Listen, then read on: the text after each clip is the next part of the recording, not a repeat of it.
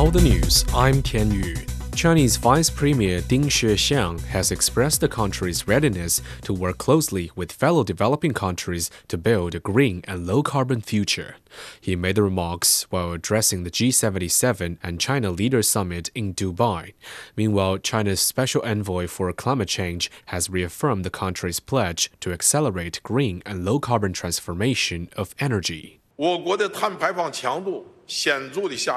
China's carbon emission intensity has declined significantly. The production and sales of new energy vehicles have remained the world's largest for 8 consecutive years. More than half the world's new energy vehicles are running in China. The installed capacity of renewable energy has surpassed that of coal power, and the installed capacity of wind-solar power ranks first in the world. Xie Zhenghua said China has established the world's largest carbon market covering greenhouse gas emissions. National Health Commission spokesperson Mi Feng says the current respiratory diseases have known causes and no new infectious agents have been identified in China.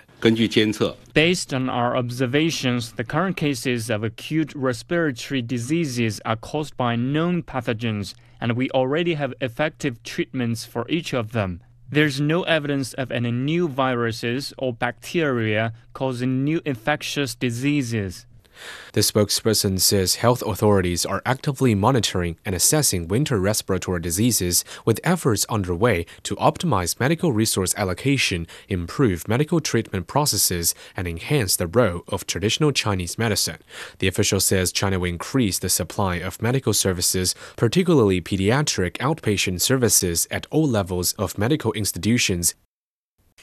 Official data shows more than 2,000 people from 6 countries entered China without a visa on Friday, the first day of China's new visa exemption policy.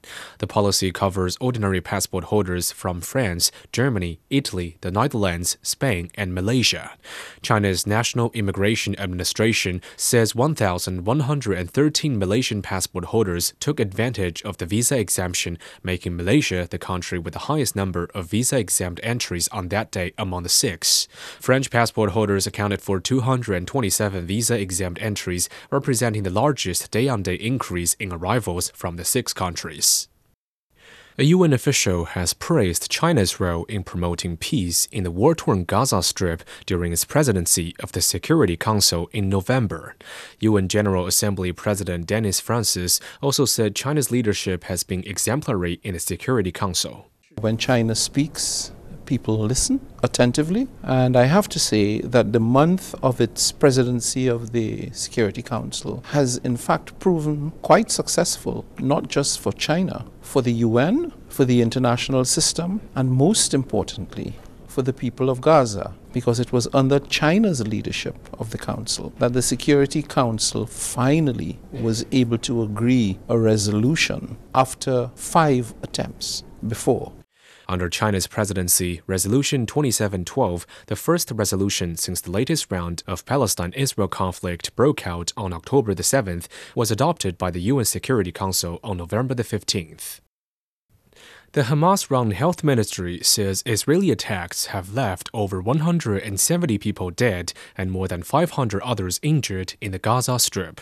This came hours after a 7-day ceasefire between the two sides expired. Israel and Hamas agreed to the humanitarian truce on November the 24th. However, fighting between the two sides resumed on Friday morning. 8 trucks have been stranded near Egypt's border with Gaza after fighting resumed.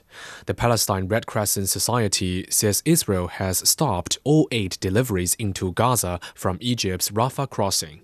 Rafah has been the only entry point for aid into Gaza during the ongoing conflict.